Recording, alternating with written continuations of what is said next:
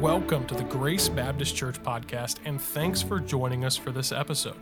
Before we begin, please take a moment to subscribe on Apple Podcasts, Spotify, or wherever you listen to podcasts. If you enjoy this content, please don't hesitate to leave us a 5-star review and share this podcast with your friends. We'd like to extend an invitation to you and your family to join us for worship this week at Grace Baptist Church. We'd also love to connect with you online at gracekettering.org. Thanks again for joining us, and enjoy the episode. 2 Timothy chapter 2 and verse number 24. Remember last week Timothy was told to flee also youthful lusts and to avoid foolish and unlearned questions and so on. And here we go in verse number 24. And the servant of the Lord must not strive, but be gentle unto all men, apt to teach, patient, in meekness instructing those that oppose themselves, if God, peradventure, will give them repentance to the acknowledging of the truth, and that they may recover themselves out of the snare of the devil, who are taken captive by him at his will. Thank you for standing. You may be seated. Father, would you guide us as we look into your word tonight? It is precious, and we give you thanks for giving it to us. Lord, we have it in so many ways and in so many forms, print and on digital and audio. And Lord, we're just really, really blessed. And I pray that tonight you would give us just such a gratefulness for your word and what you've given to us. Tonight, would we receive these verses with meekness and allow it to be engrafted into our lives so that we might be different for you. We pray in Jesus' name, amen. The title of tonight's message is The Lord's Servant. The Lord's Servant. If you notice there in verse number 24, and the servant of the Lord must not strive. As Paul is talking to Timothy, he is referring to Timothy as a bond slave. Now, this passage is particular to Timothy. These books are given to the church to remind us how we are to behave ourselves in the house of God, which is the church of the living God, which is the pillar and the ground of truth. I'm really grateful that we've gotten to gather today and come in from all the chaos in the world into the pillar and the ground of truth and be kind of reset, get reoriented, get some things cleaned up, and be able to go back out and make a difference for Jesus Christ. I hope that the lens on the lighthouse has been kind of cleaned up in your life, that your salt has gotten a little saltier today, and that the Lord has enabled you in that way. So as we've gathered here, this is for the church, but Paul is specifically speaking to Timothy as a servant of the Lord, as a bondslave, someone who has lost all right to himself. And in fact, Paul oftentimes acknowledged himself as a bondslave of the Lord and introduced himself that way in the beginning of many of the epistles. Here I am, I'm a servant, I'm a slave of the Lord. I have no rights to myself. 2 Corinthians 4 and verse number 5, he says, for we preach not ourselves, remember that as we go out this week, but Christ Jesus the Lord, and ourselves your servants for Jesus' sake. And so he just acknowledges, I am a servant of the Lord. Now, every one of us are not a pastor. We understand that. So does this passage of Scripture have application for us? Absolutely it does. Every one of us can be a servant of the Lord. Aren't you thankful for that? And what a wonder it is that we get to be a servant of the Lord. I mean, just think about that. You can think about working for a good boss, and boy, I get to be a part of this company, and it's really great, but that only goes so far. And in an instant, a company can change, right? That can all change very, very quickly. But we serve the infinite, almighty, all-powerful God that is still on the throne, and he has control over all things. He has oversight over all things. He has perspective over all things. We get to serve him, and we get to be called the servants of the Lord, and that's a really amazing thing. We ought to just glory and thank God for that, don't you think? Amen. And we should just give thanks to God for that. So every one of us can be a servant of the Lord. 37 times in the Old Testament, Moses is called the servant of the Lord. Almost throughout all the books of Joshua, when Joshua referred to Moses, he said it in this way. He said, Moses, the servant of the Lord. It was always tagged on there, Moses, the servant of the Lord. He had that much of a testimony before the people of Israel. He was a servant of the Lord. We find he is mentioned one time in Deuteronomy, right at the end of his life, by God, God. So Moses, the servant of the Lord, died there in the land of Moab according to the word of the Lord. And so that was God saying, hey, this is Moses, my servant. Moses, the servant of the Lord. He's mentioned 34 times in Joshua. He's mentioned one time by the prophet Jeremiah in 2 Kings 18 and verse number 12. Moses, the servant of the Lord, he's mentioned twice in Chronicles by Ezra. Moses as the servant of the Lord. And then what's interesting, Joshua comes on the scene. The first verse of Joshua, it acknowledges that Moses was a servant of the Lord. And then it says Joshua was Moses' minister. And he made much about just following around Moses and caring for the needs of Moses. And he was the minister to Moses. And I thought that was really interesting because at the end of Joshua's life, here's what the Bible says, Joshua 24 and verse 29. And it came to pass after these things that Joshua the son of Nun, the servant of the Lord, died being 110 years old. And so what had characterized and what he had honored in Moses became the reality, became the statement that God put upon his life. Here's the servant of the Lord. And every one of us can be a servant of the Lord. I'm reminded that Samuel was the servant of the Lord. 1 Samuel 3 and verse number 10. He said, "Speak, Lord, for thy servant heareth." He acknowledged that even as a young boy, he was a servant of the Lord. We ought to encourage the youth. You ought to encourage your grandchildren. You ought to encourage the youth that are in here. Be servants of the Lord and involve them in the service of the Lord. And even as we gather together at the parade, and you see the kids carrying the cars on the parade route, encourage them with the fact you're serving the Lord. You're being a testimony for the Lord. You're part of this church, and we're trying to reach out into this community. Let's be servants of the Lord. David was called the servant of the Lord, Psalm 18, in the title of the psalm, which is also given to us by God and is inspired. It says, a psalm of David, the servant of the Lord, who spoke the words of the Lord of this song in the day that the Lord delivered him from the hand of all his enemies and from the hand of Saul, he said. And so he was a servant of the Lord in that he spoke the word of the Lord and that he exalted the Lord in that way. And so every one of us can be the servant of the Lord. Yes, Timothy, as the servant of the Lord, Paul was going to remind him of things, but may we all seek to be servants of the Lord even this week. Colossians 3 and verse 23, and whatsoever thy hand findeth to do it heartily as unto the Lord and not unto men. Why? Knowing that of the Lord ye shall receive the reward of inheritance. And notice, for ye serve the Lord Christ. For ye serve the Lord Christ. Let's say that together. For ye serve the Lord Christ. Every one of us, as we go out this week, whether your job is manual, whether you're at a keyboard, whether you're on the phone, serve the Lord in that job. Serve the Lord in that job. It's hard to find good help right now, right? And that's what everyone's saying. They're not showing up to work. May we be beacons for Jesus Christ as we do everything heartily. Why? Not because we're serving that boss. We're serving the Lord Christ. We're serving Him. And when people ask, why do you work so hard? Why don't you slack off when the boss is not around? Because I serve the Lord Christ. And so it's so important that we keep that perspective. Now, Jesus told us in John 15, verse 20, that we're not greater than our master. Now, Jesus was the ultimate servant of the Lord, was he not? He was humble. He was the ultimate servant of the Lord. Lord, what would you have me to do? If it be your will, let this cup pass from me. But nevertheless, thy will, not mine. He's the ultimate servant of the Lord. We can all mimic him. We can exemplify him. But he said, listen, you're not above your own master. You're not above the greatest servant of the Lord. You're not above your master, Jesus Christ. He said, if they have persecuted me, they will also persecute you. If they have kept my saying, they will also keep yours. And so we have to keep in mind what Paul is trying to get across to Timothy here is this. Timothy, you need to endure hardness as a good soldier of Jesus Christ. And as a servant of the Lord, you're going to come up against times where it's not easy. It's not easy working with that person. It's not easy trying to lead in that way. But here's how you need to lead. Here is how you need to go forward. Here needs to be the mindset as you go forward as a servant of the Lord if you're going to endure the opposition and the difficulty in a way that would please the Lord. And so what I want us to see tonight is how that Timothy was being instructed to go forward as the servant of the Lord. First of all, notice the attitude of the servant of the Lord.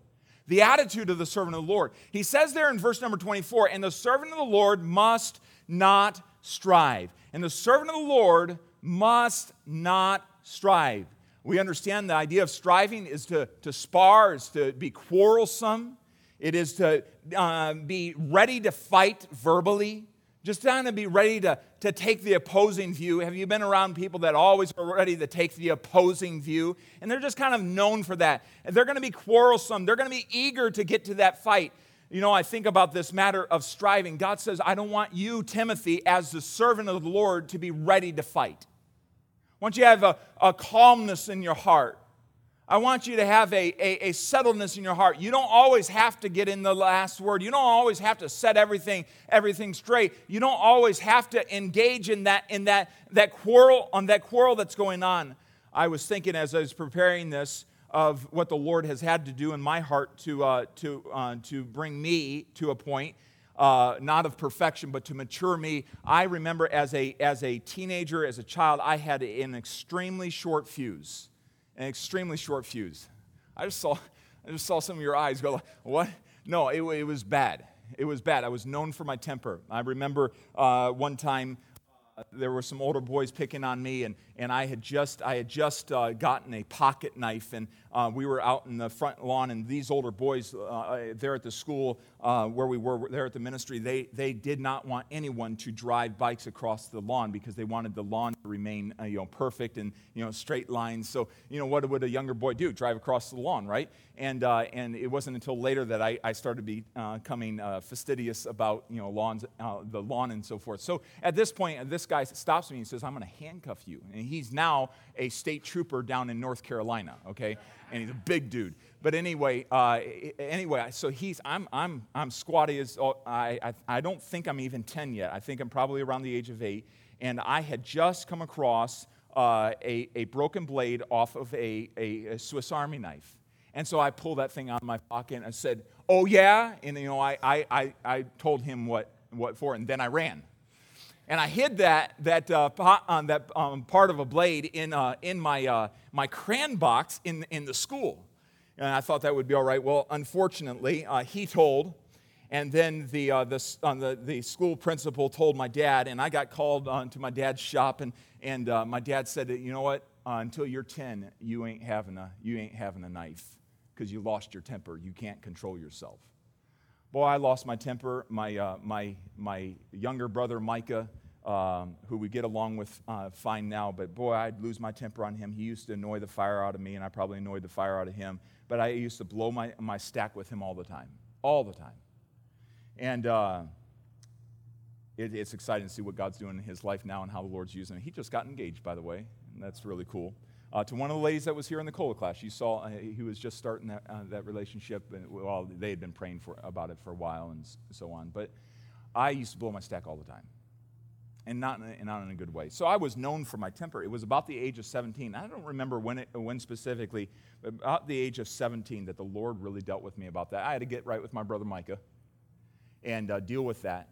But I had a quarrelsome spirit, and the Lord had to take care of that. Early on, even right out of Bible college, the Lord having to work more on that, because you know what? If there's a doctrinal debate, the preacher boy's going to get in there and he's going to share some things. I had to learn that type of stuff. I didn't have to run to every fight in town. I didn't have to run to everything. I find that sometimes that if there's a fighter spirit, it oftentimes comes right here, and then it breeds a fighter spirit within the church. And God had to deal with some of those things. And I'm just speaking, frankly, the Lord had to deal with that. And the servant of the Lord is not to strive. Now we find that here, he says it must not. It's a moral obligation. Why? Because in Titus 1 and verse number 7, for the bishop must be blameless as a steward of God, not self-willed. Not self-willed. Jesus exemplified that very well. Not soon angry, not given to wine, not a striker, not given to filthy lucre, not doing it for gain. So he says, I don't want you to be soon angry. That is the qualifications of a bishop, of a pastor. And so Timothy needed to remember this. So how do you balance it out? How does a pastor not have a contentious spirit, right? God says, I want your attitude not to be one of contention, but how do you stand up in a very evil day?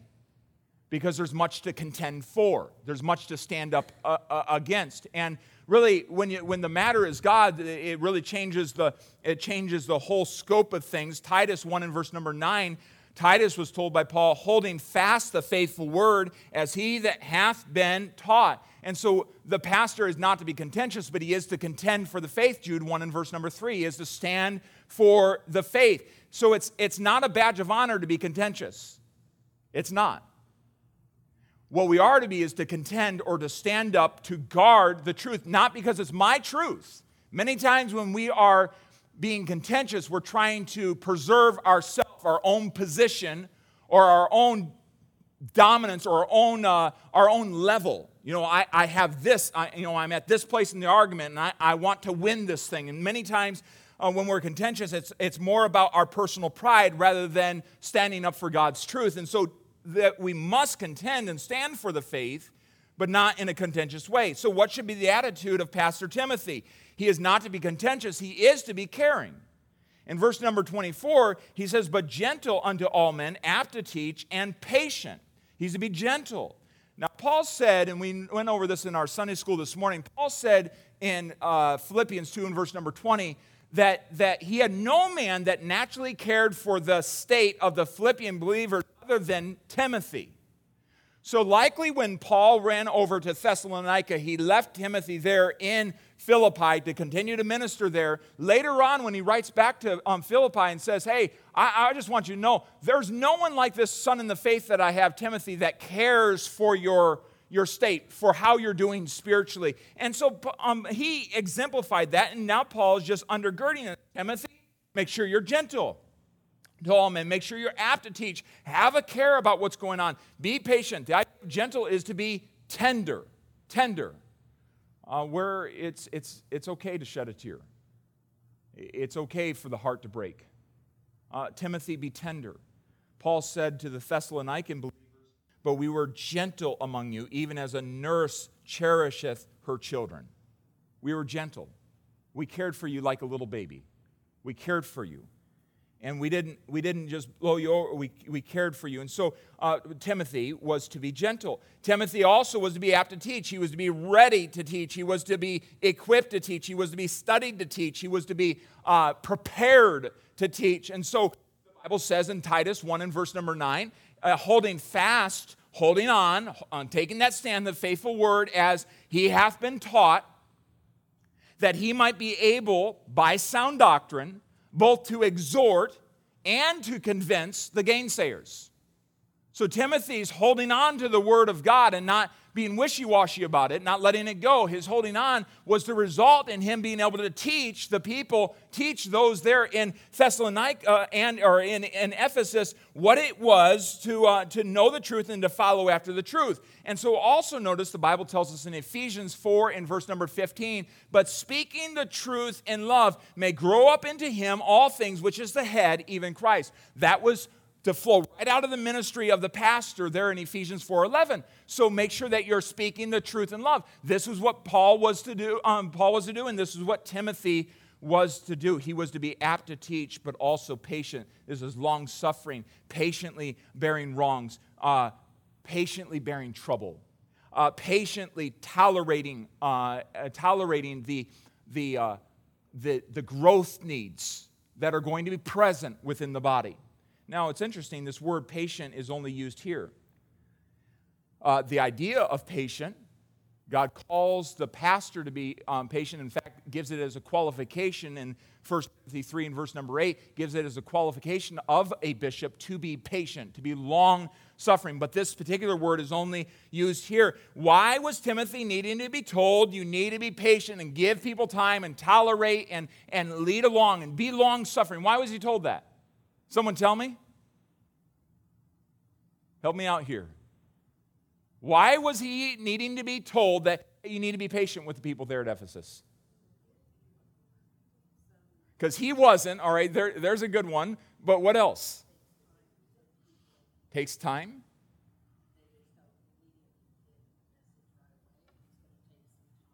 So it's going to take some time. What would you say, Miss Gail? Because he would need it. Because he would, anything else? Now think about this. I want you to turn over to Hebrews chapter 5 and verse 11. You know what? We're all made of the same stuff, aren't we?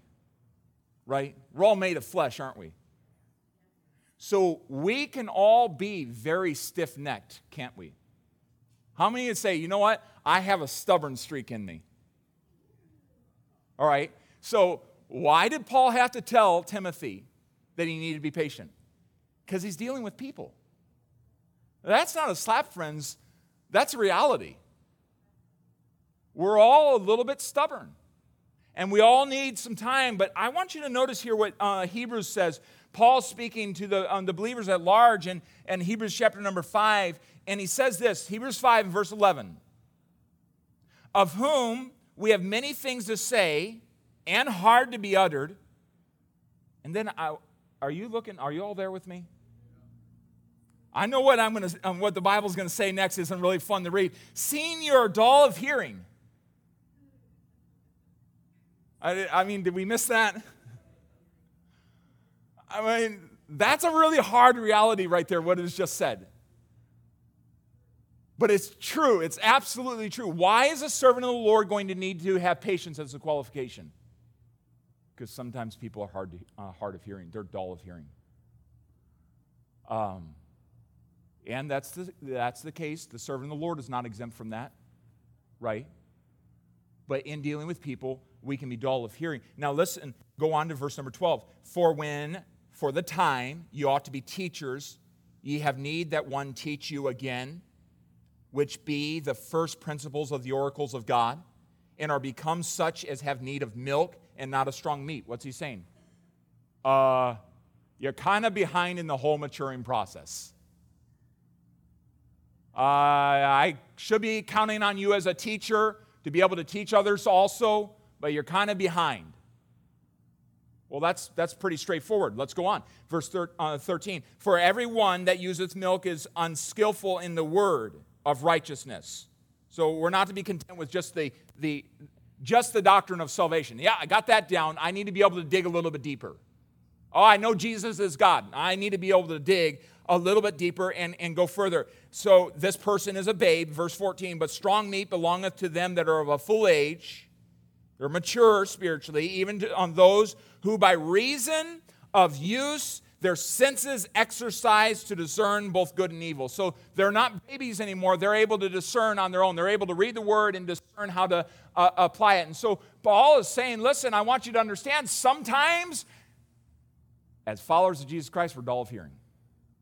And yes, Timothy would need to have long suffering in order to deal with that. And by the way, it takes humility on our part to read Hebrews chapter 5 and those verses, because we need to be able to recognize I'm that way sometimes. Right? Right?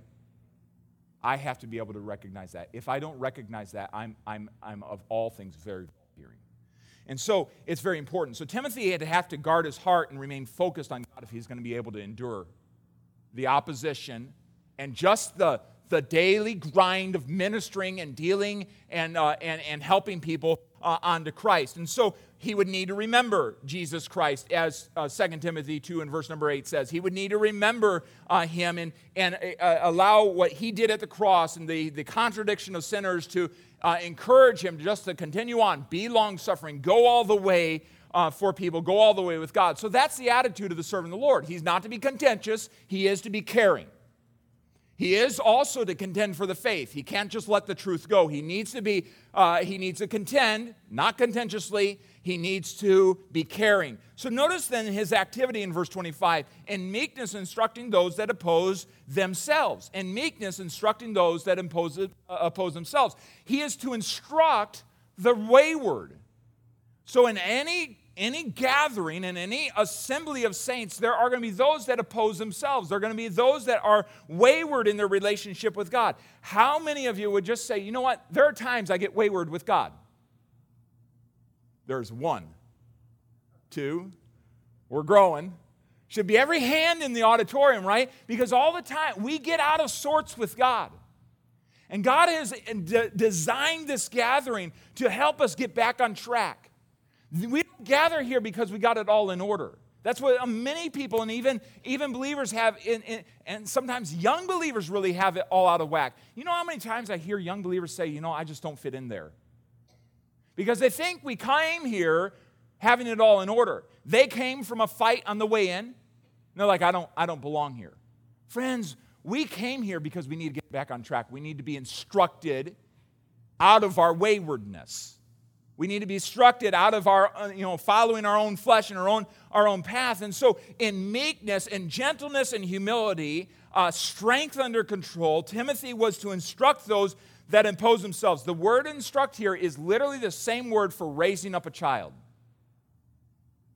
Paul was not telling them to treat them like children. He was telling them to use that same practice of instructing and instructing and instructing and raising and shaping, line upon line, precept upon precept, instructing them. This was to be his present, everyday operation that he was instructing, constantly reaffirming the truth to them. The same word is used over in Titus 2 in verse number 12 to describe what the Holy Spirit does to us, teaching us that denying ungodliness and worldly lust, we should live soberly, righteously, and godly. The grace of God is teaching us to deny ungodliness. And so the same word is there, is shaping us, raising us up as children, raising us up, rearing us up, and helping us to live godly in this present world.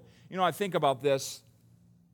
The Lord convicts me about the need to encourage and to instruct the wayward. I don't like confrontation at all. How many of you love confrontation? None of you. I don't either. But sometimes my heart will be burdened about somebody or a situation, and I'll pray on it. I might wake up thinking about it, might go to bed thinking about it, talk to the Lord on it. And sometimes there's just no other way other than going to them and instructing them. And that's part of the job of a pastor. And no one likes that, right? Do you know what is said here? Timothy, you need to instruct the wayward. You need to instruct those that oppose themselves. Do you catch that? He did not say, I need you to go instruct those that oppose you. Do you see how clear Scripture is here? So we have someone following after their own heart, their own way. And Timothy, as the spiritual leader in that flock there at Ephesus, needed to remember, you need to go to them because they're actually opposing themselves. They're against themselves. They are running to their own hurt. They're running to their own demise. They're running against themselves. One of the hardest things for me to do is to watch people disregard God's word, make their own decision, and then be on a course for shipwreck. To watch it. I've walked out of situations where I've said to myself, God, I know they're making a decision that is going to hurt them, and they don't see it. It's going to hurt them long term. It might not show up in a year. It might not show up in 2 years. But I fear if you don't get in the middle of this, that they are going to hurt themselves. Timothy was to instruct them. You know that much of the preaching of the word is about instructing us that oppose ourselves. God listed out for us and says, here, don't go that way. You know that part of, let me back up for a second. I have pastor friends that are in counsel-heavy churches where there's a lot of one-on-one counseling. But something that's interesting is if we all give attention to the Word of God in settings like this, and we ought to pray that our church will grow in its desire to be assembled. Hello? It ought to grieve you as much as it grieves me to see people not assembled.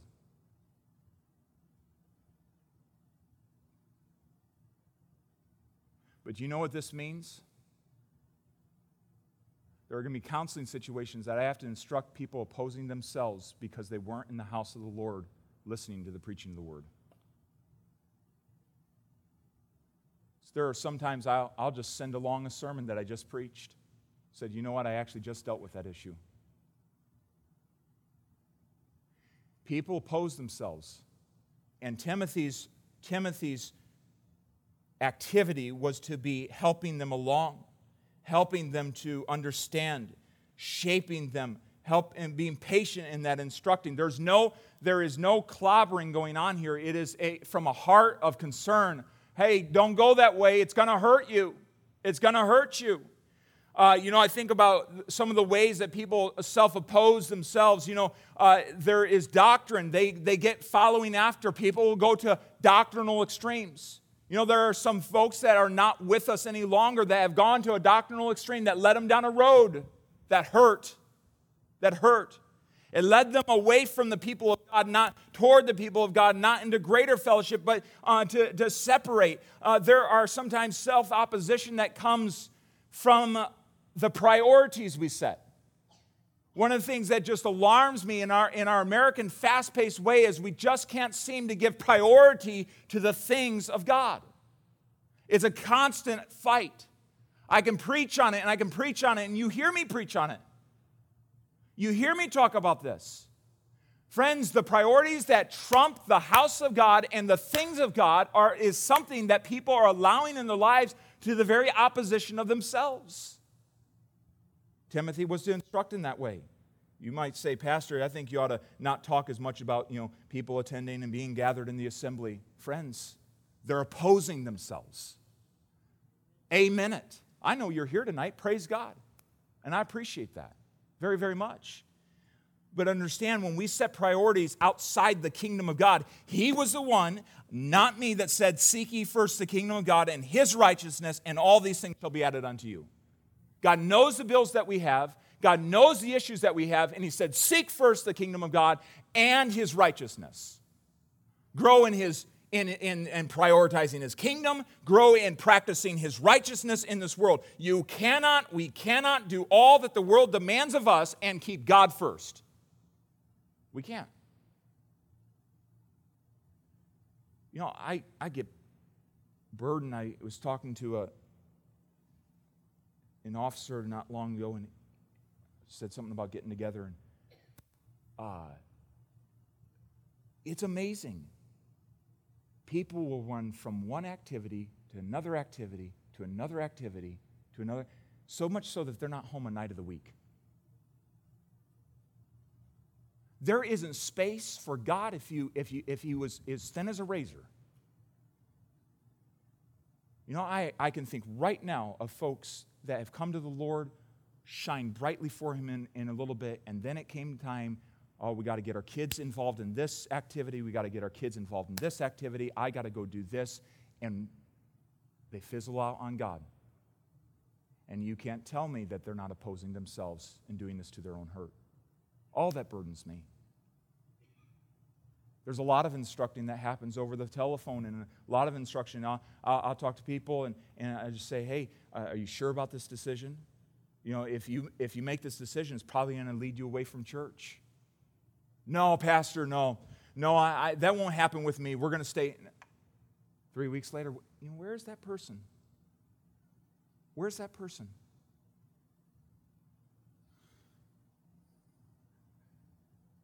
There's self-opposition that comes with a critical spirit. Yeah. There are some that are not with us anymore that got corrupted by a critical spirit. A critical spirit, it's like acid. It'll destroy the container it's held in. And when we can't come in without looking at what's this person doing, what's that person doing, what's that person doing, it is going to destroy us. That will oppose us. It'll hurt us. There's times that Pastor Timothy was going to have to deal with that critical spirit, that nagging spirit. There's opposition, and I'm going to say this, and I'm going to spend just a touch of time here because I feel I need to. But there's self-opposition for any pastor that is encouraging people to hold high the standards in an increasingly evil world.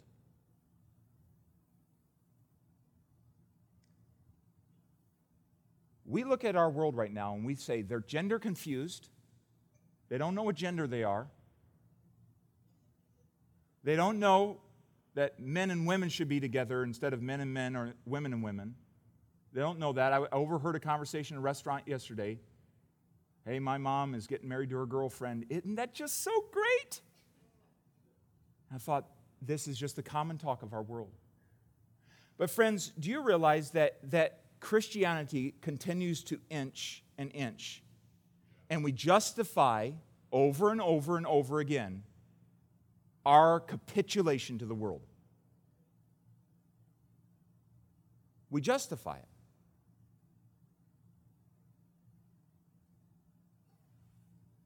To the point that any pastor, such as a Pastor Timothy, or any pastor alive today that is going to hold up some standards in the church and say, this is the line. This is where we're going to stand. He's not dominating upon others, but at the same time saying, you know what? Probably ought to give this standard some thought. Don't just chuck it. There's going to be self-opposition that comes in regard to that, and I see such a huge backlash to this, and one of the big areas that comes down is our clothing.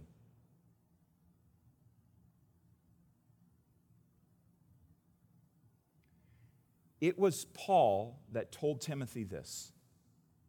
Timothy, I want you to encourage the men and challenge the men that the number one priority they need to be making happen in their lives inside of the church, the body of Christ, is that they need to be men of prayer. 1 Timothy chapter 2, 1 and following. And as much as the men need to be upholding prayer in the church and leading out in that way, he says in verse number 9, in like manner also that the women adorn themselves in modest apparel with shamefacedness and sobriety, not with broided hair or gold or pearls or costly array. The idea there is modest as an appropriate. Shamefacedness is really where we get the idea of modesty. Now, modesty is an issue of the heart, first and foremost. And I do agree with this. Well, the Bible is putting it down as a priority for the women here within the church, within the gathering and within the assembly, within the life of the church, even beyond these walls, the life of the church. They are to uphold modesty. They are to be distinct in that way. That is to be a priority. Why does God have to tell the women that? Tell me why.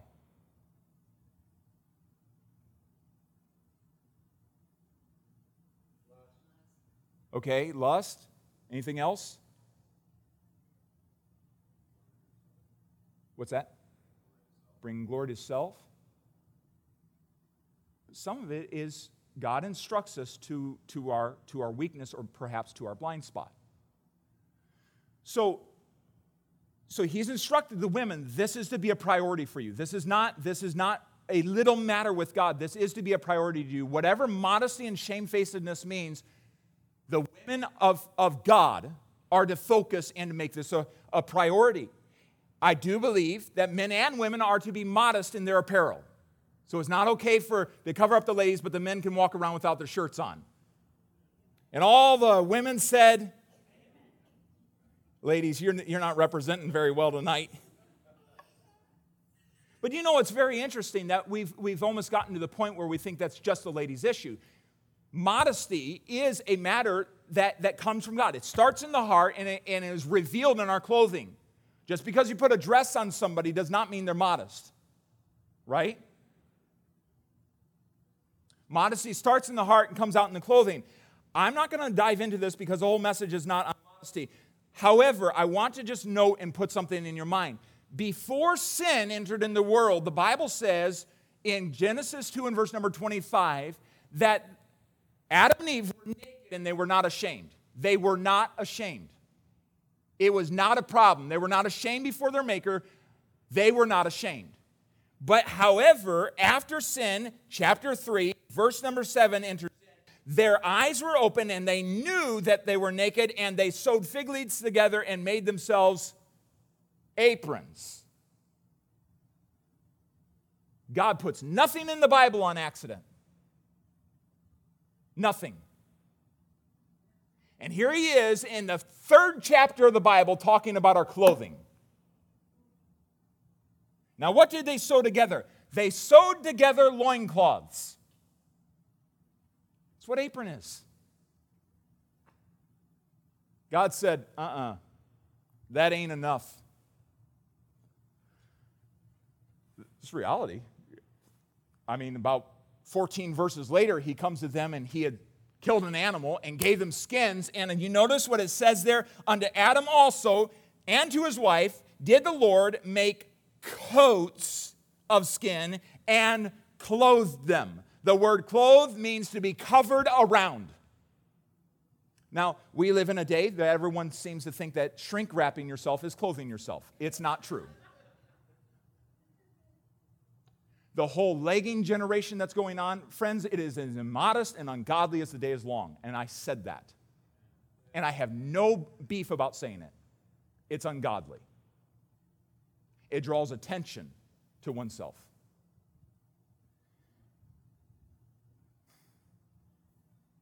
It's not clothing. Clothing is to cover around. Clothing is not to draw attention to our form and to our figure and to incite the lust of others.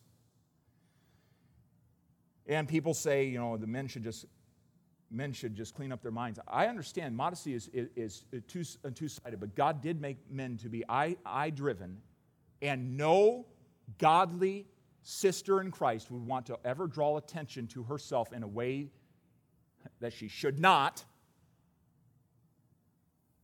in a way that would cause a man to lust after her. And then there are men that have a problem on their own, but God says make modesty. Modesty needs to come from the heart. Modesty needs to come from the heart, and it needs to be reflected in your clothing. So this whole thing of opposing, boy, as a pastor, constantly just push against. Listen, we have a new generation coming in that knows nothing of modesty. They believe that it's not okay to wear their underwear around people, but they can go to the swimming pool and wear underwear that is colored and specifically for swimming, and it's okay. When the people of God can post pictures of themselves in their swimming attire and it not be a problem, we have a problem within the church of the living God. It's defrauding one another. And so I don't know what Timothy was dealing with, but Paul had to tell him in 1 Timothy, hey, make sure you tell the Ephesians, which was a very corrupt culture, to make sure they're putting on their clothes when they come to church and make sure they're putting on their clothes when they're going out in town. Don't be drawing attention to yourself. I've all heard the long, loose, and layered, and I know there's plenty of young guys and young pastors that are just throwing all that off, and you just come as you are. There is still something in the Bible about modesty. And so I say that to you tonight partly because I realize we need to reaffirm that, but also just to know that that's one of the ways that a Timothy was opposed, and it's one of the ways that a pastor like your pastor will be opposed. Just understand when I put out there, we're all going to wear such and such to the parade. It's not because I'm trying to control someone's life. I'm trying to exalt the name of the Lord Jesus Christ and make sure that we're not drawing attention to ourselves. And the other part of this whole matter, we live in a society that's gender confused, and we've played right along with that as mainstream, and we've gotten to the point where it used to be a big deal when women put on men's clothing. The Bible says in Deuteronomy 22 and verse number 5, it says that we're not to wear that which pertaineth to a man. This is something that God said. It's not something that I said. Why is the standard at Grace Baptist Church still that we're going to have skirts? Why do I ask that we wear skirts to the parade? Why? I think I have Bible friends. The woman shall not wear that which pertaineth unto a man, neither a man put on woman's garment, for all that do so are an abomination to the Lord. I don't want to figure out when I get to heaven that I've allowed an abomination of the Lord to happen right within the house of God.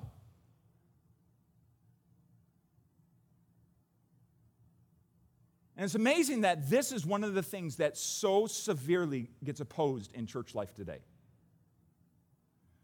And so I encourage you, get behind The heart of this is we live in a world that mocks at modesty, take off as much as possible.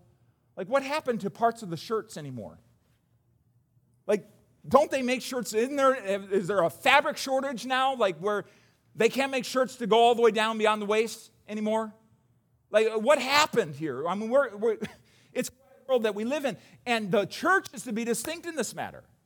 There's to be modesty and there's to be distinction. We ought to be covered, and men ought to look like men, and women ought to look like women. And there ought to be a supporting of the pastor in that way, in the sense of, you know what? Pastor's trying to lead us in a way that we keep the line high in a world that is running as fast as it can away from this. And I encourage every dad to set that principle standard up in your home. You're responsible for your home. I'm responsible for the leadership of this assembly. And so distinction is a biblical principle. You say, Pastor, these seem to be kind of a rabbit trail. They're really not when you think about what gets opposed. I want you to understand, when God says to Timothy, instructing those that oppose themselves, what does that look like? We could go on for a long time, what the opposition to oneself is. By the way, we're all going to give an account to God. If God told me to be clothed, and He told me to be distinct, don't you think He's going to hold me to account on that matter? So in this, Timothy was to instruct them, help them along.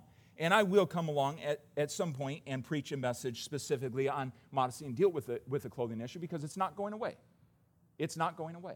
And I realize that's not a popular topic, but it's an important one that we hold ground on in these days, in that do you know what? The world can tell. The world can tell. Your clothing says something about you. Their clothing says something about them. The world can tell. Shine brightly for Him. Be distinct. Don't be ashamed of the testimony of our Lord. Not in any way. So here's what I want to just ask you. If it is possible that you and I can go down pathways that oppose ourselves, and that God has told the spiritual leader to instruct those that oppose themselves, wouldn't it be wise if you and I would have the heart that would just say, you know what? Pastor, if there's anything in my life that you see along the way at any time, if the Lord touches your heart about something, would you be willing just to share that with me? Because I don't want to be going down a pathway that's not right. You know what? You say, well, Pastor, who do you say that to? I've said that to multiple pastors. If you see anything in my life that seems to be out of sort, I give you permission and I ask you to come and talk to me. It's important. That's a correctable spirit. And so while Timothy was to instruct the wayward, he must remember God in the midst of all this. Look at verse 25. If God, and I just want us to focus there for a second, he needed to acknowledge God's part, not only his activity needing to be instruct the wayward, but he needed to acknowledge that God had a part in working all this out for His glory. When we're about ready to give up, when Timothy would be about ready to give up, he needed to remember, okay, God's still in this equation. Sometimes we think, well, I got to do this, and I got to get this person to see my point of view. No. Timothy always needed to remember that God was still in the situation. He needed to be included in the equation of every problem and issue that he faced. If Timothy could get burdened down like he was responsible for changing everybody. I'm thankful that I don't, and Timothy did not have that type of authority or that type of calling over a person's life. Every believer is a priest before God. There's individual soul liberty, which means Timothy was responsible to declare it, and they were responsible to respond. Right? You believe that with me? Responsible. And so the constant refrain of Pastor Timothy needed to be, I see that situation. But God, I'm sure glad He's still involved. But God, if God's still involved, there's hope. You know what it helped me years ago with this very matter was a book that I read, and you might be interested in it. It's called The Burden Bearer, and it's an allegory. How many of you like allegories? It's worth the read. And it's an allegory with a lot of application, but it's called the burden bearer. Began to realize, you know what? I don't have to bear the burden of changing people on my shoulders. That's God's burden. When I began to realize that I got called to be along Jesus Christ in the yoke, and that yoke is a training yoke, and He's training me, and He bears the weight, and if I pass it over to Him and then say, Lord, what would you like me to do about that situation? I can rest. I remember being in a coffee shop with somebody, and I encouraged them to follow after God, and they were saying something, about like, how are you going to respond if I don't? And I said, you know what? I'm going to sleep. It was shortly after reading this, and it was like, that's your problem between you and God. I've told you, I've instructed you, that's your problem between you and God. That's something we all can learn. I don't have that domination over somebody. I don't have control over their faith, and neither do you. And so Timothy would need to remember, but God, if God. And there are times that pastors, and I know this to be true because as pastors we pray together and talk together, counsel together, there are just times you just say, Lord, you know that situation. You're going to have to take care of it. But God. So there's the attitude of the servant of the Lord, not contentious but caring. His activity is to instruct the wayward, but always remembering that God has a part in this, in the changing of a situation. So what is he to anticipate? So he's encountered these that oppose themselves. What is he to anticipate in this matter? The anticipation of the Lord's servant is to be one of anticipating repentance. If God, peradventure, will give them repentance to the acknowledging of the truth. Peradventure is if at any time. So if any time God would work in the situation and give, or he would grant a request. So the idea is that God would grant to this person a request, but also encompass in this that God would grant to this preacher, this pastor, the request that this person would be brought to repentance. And notice that they'd be brought to repentance in such a way that they would acknowledge the truth. There is not full repentance from a wayward way until there is an acknowledgement of what is true. So there needed to be a shift in the thinking that resulted in a change of direction and action, acknowledging the truth. And all of this would be done as God would work in their hearts. And Timothy was to constantly be thinking forward, Lord, I'm anticipating the day that you bring them to repentance. I'm anticipating that day. I love this song, Prayer is just as big as God is.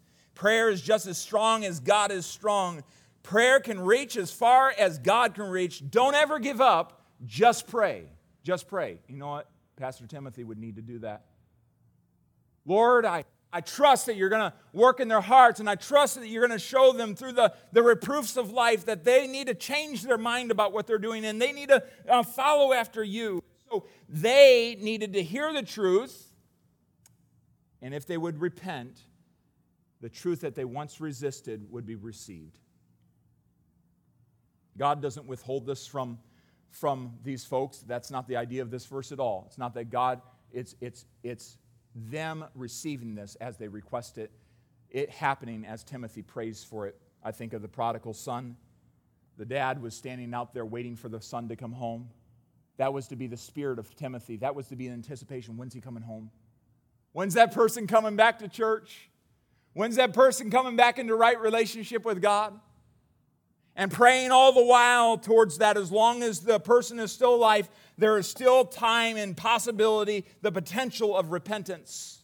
Now, Timothy would need to be careful not to get cynical, because he could. And always keep a hopeful, anticipating attitude. Maybe they'll repent. Lord, I'm praying for that. I'm praying for that. But notice, he also was to anticipate recovery, that they may recover themselves out of the snare of the devil. Before, this repentance was a matter of the changing of the mind. This recovery was them actually taking steps to say, I'm done with that wayward way. I'm done opposing myself. I see the truth now. I'm going in the right way. I was foolish before. I'm going to begin walking in a wise path. And so this recovery is to get self-control, to sober up. It's literally the idea of a drunk person getting sober. turning away from that. This is a possibility, and it only comes after repentance.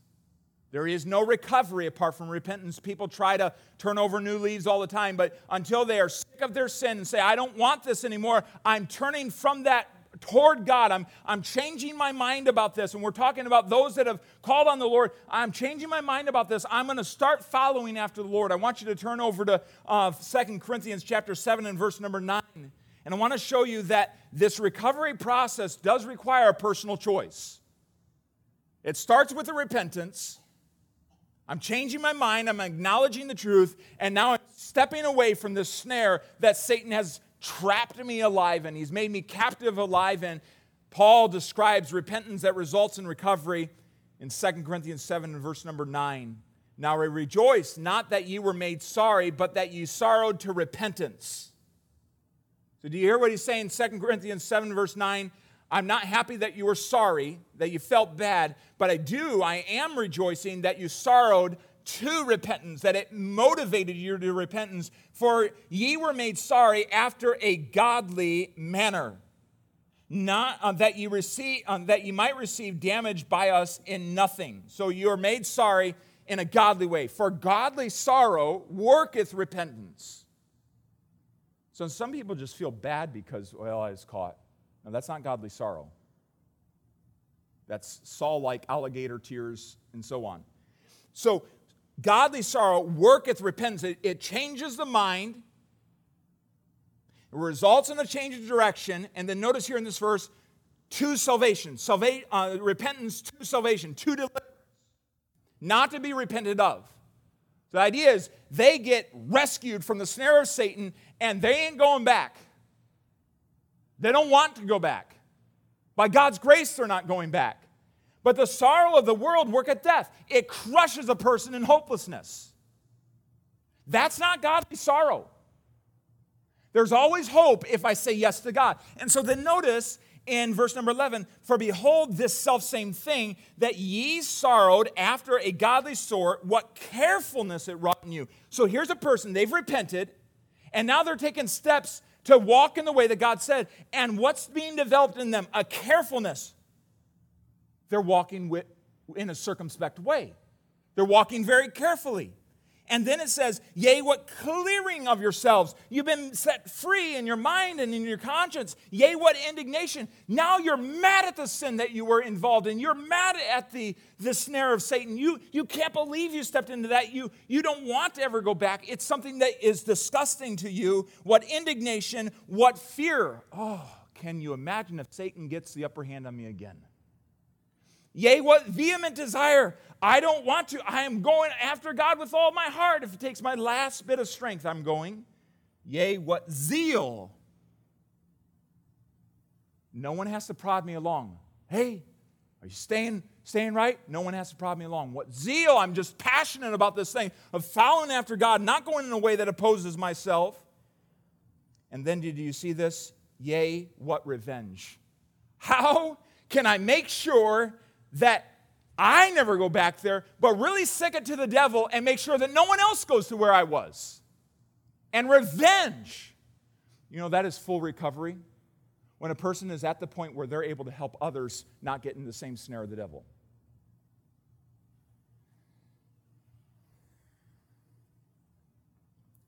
Look at that last phrase. In all things ye have approved yourselves to be clear in this matter. There's such a repentance and a recovery that they've gotten to the point their testimony is clear. That's hallelujah right there. That is achievable, possible by the grace of God. And Timothy was always to have that as in his heart. He was anticipating not just their repentance, but also their full recovery. And his heart was to always be, God, this is what I'm praying. I'm seeking for this. This is what I want. This is what I'm after. Timothy was to be anticipating this matter. And I see this in the life of the Lord Jesus Christ, how he brought Peter all the way through. He brought many of the disciples all the way through, but even how he's worked in our lives, how he's been the example of the Lord's servant in this way. You know what I'd like for you to do as takeaways this evening? I'd like for you to think about this. You've just heard what Paul told Timothy as a pastor that he was to do. You could take these points of this message and make them your prayer list for your pastor. Be a great takeaway. And then second of all, practice being the Lord's servant. You're not a pastor, okay, but you're the Lord's servant. Practice these things in your sphere of serving. Practice them. Not slothful in business, Romans 12:11. Fervent in spirit, serving the Lord. Serving the Lord. And let's go out this week and be the Lord's servants to the best of our ability and by the grace of God and with the power of the Holy Spirit. Let's pray and commit that to the Lord tonight. Would you bow with me?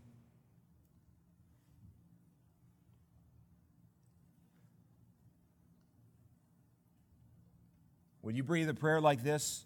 Lord, I commit to you that I will pray for my pastor in this way. His attitude, his activity, his anticipation. Lord, I pray that my pastor wouldn't get cynical. Pray that his activity would be dominated by a Godward trust. Pray that his attitude would be caring, not contentious, that you would guard him from getting into the squabbles, that you just guard him, that you guide him by his Spirit. I challenge you to pray for yourself. Lord, I want to be your servant this week. I don't want to strive. I want to be caring. I want to always have an activity that honors you and helps people get closer to you and get away from opposing themselves. Lord, I want to be your servant that always is anticipating the comeback. The comeback. The coming back to yourself. I want to be a person that helps people on that way. Lord, help me to be your servant. As you pray there in your seat tonight, would you just commit these things to the Lord? Thanks for joining us for this episode, and please take a moment to subscribe on Apple Podcasts, Spotify, or wherever you listen to podcasts. If you enjoy this content, please don't hesitate to leave us a 5-star review and share this podcast with your friends. We'd like to extend an invitation to you and your family to join us for worship this week at Grace Baptist Church. We'd also love to connect with you online at gracekettering.org. Thanks again for checking out this episode, and we look forward to having you join us again right here on the Grace Baptist Church podcast.